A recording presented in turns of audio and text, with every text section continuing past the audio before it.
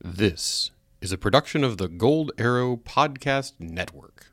Hello and welcome to the Gold Arrow Camp Podcast, a podcast for friends of Gold Arrow Camp. Throughout the year, we join you here to bring your day some of what makes Gold Arrow special. Our goal is to help you have fun, make friends, and grow throughout the year, not just when you're at GAC. Since we can't get together in real life, we gather here around the virtual campfire. We have some of your favorite parts of morning assembly, got joke of the day. We also have interviews with experienced campers and some of your favorite counselors. We think it's a lot of fun, and we're glad you joined us here on the podcast.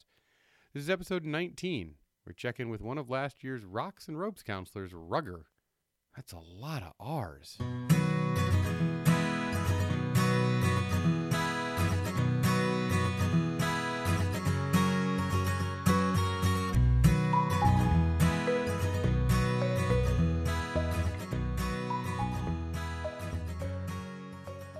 This week I had the privilege of talking to Rugger.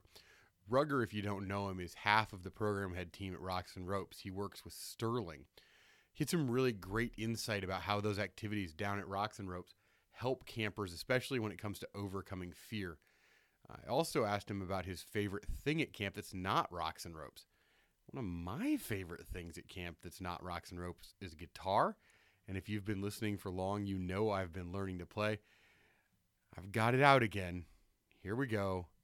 This is me playing some guitar.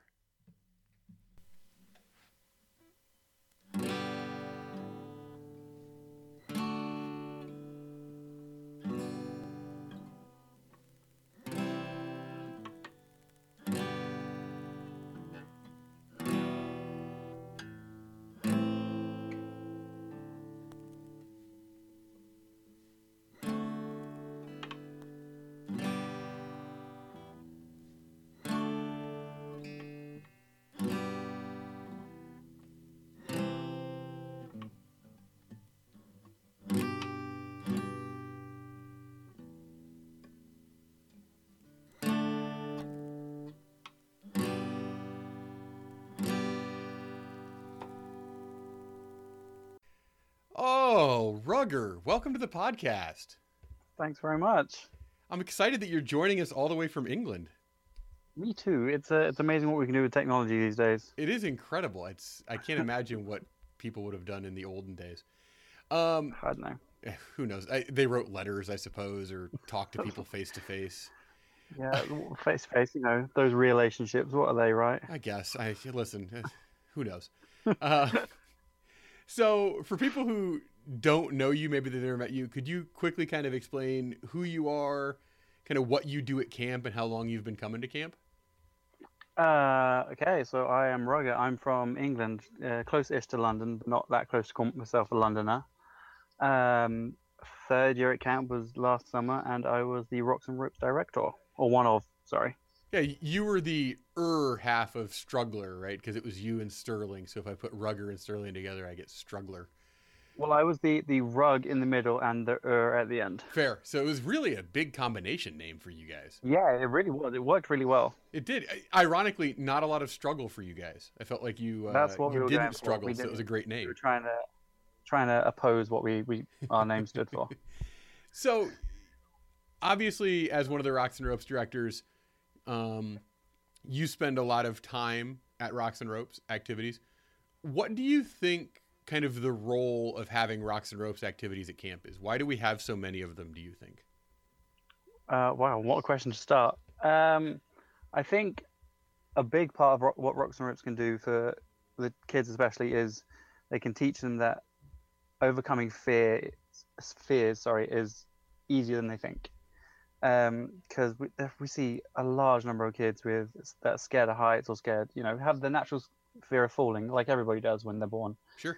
And like seeing them accomplish that just makes it seem more achievable, if that makes sense. So achievable is the word I'd use.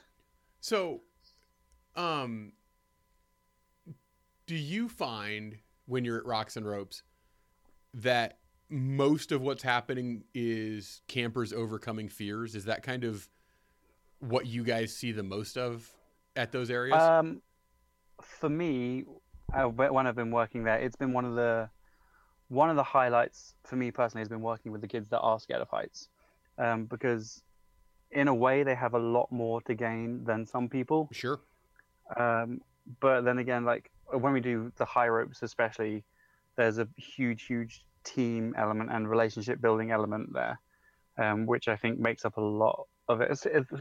When like you see kids genuinely building rapport with each other, and helping each other, encouraging each other on something like zip line or even just the rock wall, it's really what Rocks and Ropes can achieve as an activity, I think. Well, and I think that, I mean, that's the reason you guys also facilitate the team building program, right? Is that your activity is already very much a collaborative activity, I think. Oh, yeah, absolutely. And since we start each session with the team building, it just gives us an opportunity to revisit those cabins we perhaps have been with already. Sure. And we can go back to, we can say, oh, what happened here? Do you remember what this is? See how well you worked then. And we can just keep building on the relationship that we try to instigate in those first couple of days during the team building sessions. Cool. So, Rocks and Ropes activities. What is your favorite Rocks and Rope activity at camp?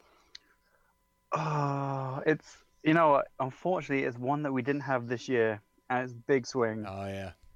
I love Big Swing. To be a participant on Big Swing, I think there's nothing scarier to start with. Sure. At camp, and there's nothing more fun, I believe, because it is just you're in control of your own destiny in a way, and you just pull a rope and you go, and it's fast. Yeah. Like, people just don't see that.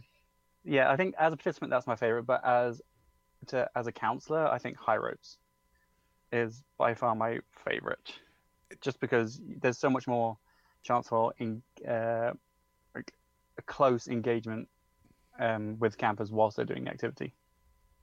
Right, because on the high ropes, as a staff member, you operate kind of up on the activity as opposed to belaying on the ground. Yeah, absolutely. So, I mean, the closest you'll get to that as well is zip line, I guess, because you're up on the platform. But with high ropes, you can run across the course with the campers if you need to or Sure. want to, I guess. And yeah, you can talk, and like it gives you the excuse as if you need one to be loud. Like, you can shout, you can be silly, you can play games, and yeah, the campers really get into it once the nervous ones get over that initial bump and fear anyway. Yeah, once you get over that surge of adrenaline and figure out how safe you are, I think it's a big adventure on the top. Oh, it's fantastic. I mean, there's not many other places, particularly at camp, that you'll be up that high. Yeah, like 3 messing stories. about, laughing with your friends. It's immensely tall. Exactly. It's I don't know, what is it, like 45 feet ish? In that neighborhood on the top, yeah. Ish, yeah. Yeah, it's really great, especially since at the top as well, as a counselor, you can just like wobble it a bit more, you can shake it a little bit. You get some really great death stares from campers looking back at you from the middle. It wasn't me. It was somebody else shook it. It definitely wasn't me. The wind was very strong at this one particular point. Yeah, until you turned around. It's the sailing. Look at the sailboats. There's obviously so much wind this morning. Okay, so what's your favorite thing at camp that's not Rocks and Ropes related? Oh man. Okay. I don't know. I've been asked this question so many times. I am a huge fan of the dances. Okay. I really, really do like them. I think it's just it's towards the end of the session. It's a chance for everyone to show the high energy that you get. Sure. The campers can go a little bit crazy. The counselors can be extra silly with their costumes, with their dancing, stuff like that. And it's just a really, really fun time for everyone to interact with each other. No, I agree. There's no like separation really between lions and bears and tigers. Everyone's just mingled in one big space, and they just get to go and do what they want in that space. It's great. Yeah, I think one of the things that makes that so much fun for me is it's one of the few nights where nobody's out of camp because nobody's at Shaver and nobody's backpacking. The OLC is back. Everybody's there. And I think that like the first night is a lot like that for me when nobody has left yet and everybody's there and there's that excitement about what's going on. And I think carnivals like that, it's these things where everybody's there and experiencing something right at the same time. I think that's really kind of an awesome way. And I'm glad we end the session with it. I'm glad that that's kind of like the note we go out on. Absolutely. I think it just offers the campers like a different way of making those memories that they're gonna think about for years to come. Yeah, exactly. Like it'll just be a different interaction with their cabin mates as opposed to like, taking turns on Niski Wake or something like that. Yeah, But going back to like the opening campfires is actually such a contrast to the whole of camp life, I think, actually, because like it's just so subdued. It's and then like as soon as they wake up the next morning, it's all out the window. Everyone's going crazy, and it's great. It's just another part of camp I really, really love. I'm with you. So you're obviously, we touched on this, you're from England. I am. We have a lot of international staff. What was it that made you kind of say, I'd like to go work at a children's summer camp in the States? I was looking for a new challenge. Sure. And I don't know. For some reason, I'd always wanted to go to America for a while, for like at least a couple of years before coming. And one of the places I wanted to go was California. Sure. So the sponsor company that I come with, they're great. And I looked at their list, and this was actually at the time the only one that they had that was based in California. Sure. So I was like, great, okay. I had a 5-10 minute interview with Cappy, I think it was, in London. Oh, you actually went to the fair? Yeah, I did. Okay. I did that because that was the one year that I think Camp did it. Or yeah, they haven't been since, I don't think. No, I don't think. We do a lot of it over Skype now. Yeah, so I was very fortunate to have this 10 to 15 minute chat with Cappy, and she said, great, this is an intense situation, go and talk to some other people. If you still like us by the end, come back. And I came back, and I haven't looked back since. Very good. And so why do you keep coming back? Because for me, it seems so overwhelming to say, yeah, for 12 or 13 or 14 weeks, I'm going to leave not just home, but I'm going to like leave the hemisphere I live in, the culture, the side of the road I drive in, literally everything, to come live in the mountains. Like, I can get the first year, okay, California, maybe the second year you really enjoyed camp, but to keep doing it, what is it that brings you back, do you think? It's not just one thing, I can say that for sure. Good. But one of the main reasons is the relationships I've built with people there. Sure. And it's actually like the relationships I know I can build with new people as well. I mean, most of the time it's friendships that last for a lifetime. Absolutely. I mean, like one of my best friends is from camp. He was my co for 2 years. I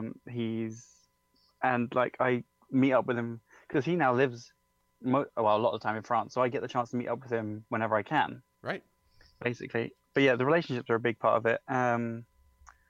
The location really helps. It's spectacular, like second to none, I think. I tend to agree, but I work here full time, so maybe twisted and biased opinion, it's fine. Exactly.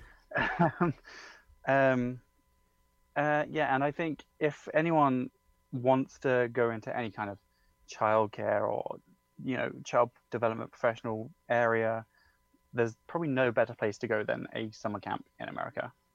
Yeah, I think it's a really intensive way to figure out how to work with kids. Absolutely. And it's different kids as well. Yeah. There's people from all kinds of different backgrounds, and it really helps with your professional development working with a completely different group of people that you'd be used to back home. Yeah, no, I'm used to back home anyway. Yeah, no, I wholeheartedly agree. It's the thing I regret most about my teaching career is that I didn't work at camp first. Because I think you learn so much more quickly in that environment. Absolutely. My ability to communicate with kids after my first summer improved by at least 100%. Yeah, I'm the same boat. I came to work at camp that first summer, and I went back and I was like, oh, I'm going to be a lot better at teaching than I used to be. Like, this is a lot easier. It just makes more sense. Yeah, I understand everything. Like, it's like the light bulb is turned on. I've been teaching in the dark for 5 years. Kids do listen sometimes. Yeah, it turns out, if you build a relationship, you can have a really meaningful interaction with a kid every single day. 100% true. You're back in the real world. You're back I have. amongst the cell phones and the internet. What lessons from camp are you still using now that you're back in the world? I'm not. Well, I think the big thing is that I've taken actually from all 3 years is just remain positive about everything. Sure. Even if something appears to be kind of rough or even scary at first, it's probably not going to turn out that way, and you can probably settle into it, and it'll be fine. That's the biggest thing I've taken away from it, because I used to stress a lot about minor things, but that's not me anymore. It's fine. And that's really good. Say that again, sorry. That's like a really good lesson to take from camp, I think. And I don't know that anybody's ever said that before. No, I think it's a really good skill to take back. Like, you don't have to sweat the small stuff. You can just let things play out for a little bit before, I mean, most of the time, this isn't obviously a blanket rule. Sure. But most of the time, you can let it play out and just, see where it goes and then react after a few seconds. Yeah, no, I think that's, you're absolutely correct. Yeah, I mean, the other thing is I don't use my phone as much now that I'm here. Yeah. I just don't. I don't need to be on the phone all the time. I like interacting with people face to face. Right. Like, I find that I would rather talk to somebody face to face than via a text. 100%. Yeah. Absolutely. Like, it's just, I don't know, it just feels more, well, for one, it definitely feels more personal, and 2, it just feels like you're getting better responses from your conversation than you would over the phone or through a text message. I think it's also I'm quite Mark Cuban who said that there's no better way to be misunderstood than through a text message. 100%. And as quite a sarcastic person in the real world, the tone is really hard to convey through a text message. So much better if I'm actually with the person talking to them.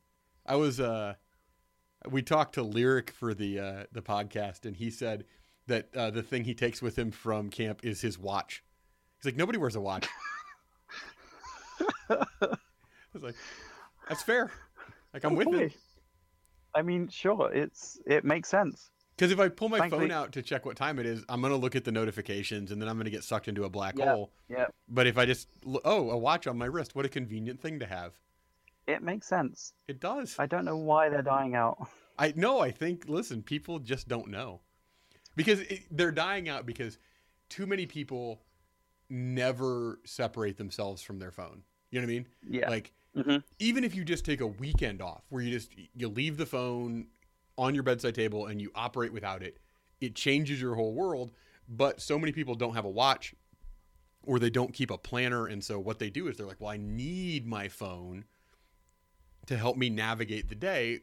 But because of the way the brain works and the fact that most of us are literally physiologically addicted to the phone, you can't use it for just those things. You're going to check Twitter or Instagram or Snapchat or Facebook or. And so, like, a tool like a watch is just a thing that frees you from the ball and chain of your cellular phone.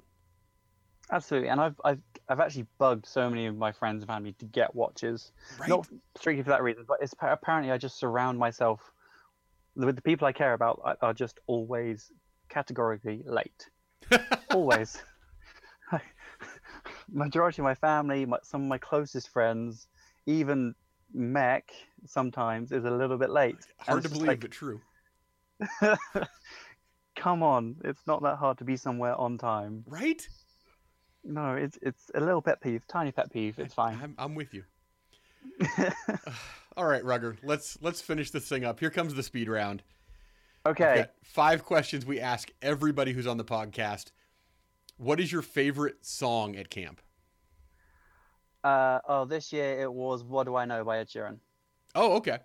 Yeah, you're in the Ed Sheeran team. Like, he's your guy for music on the playlist, I know. Honestly, I think "What Do I Know" is probably the most Gakka song we had on the iPod this year. Great.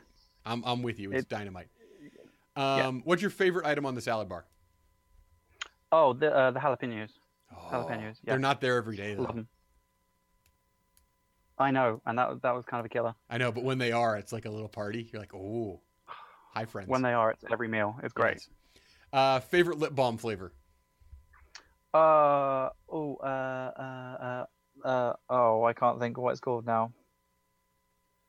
Oh, Kaiba coconut. There we go. Oh, throwback. Mm-hmm.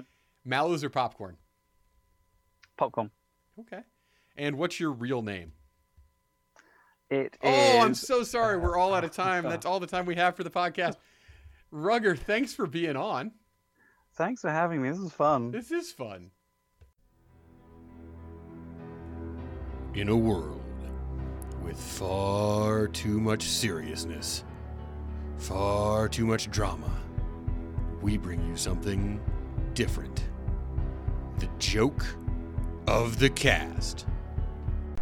Hey there, it's Aqua. Okay, I have two really funny jokes for you. The first one, what did the buffalo say when he dropped his kid off at school?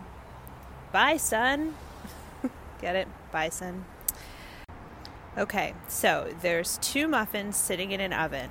One muffin says to the other muffin, man, it's really hot in here. And the other muffin says, ah, a talking muffin!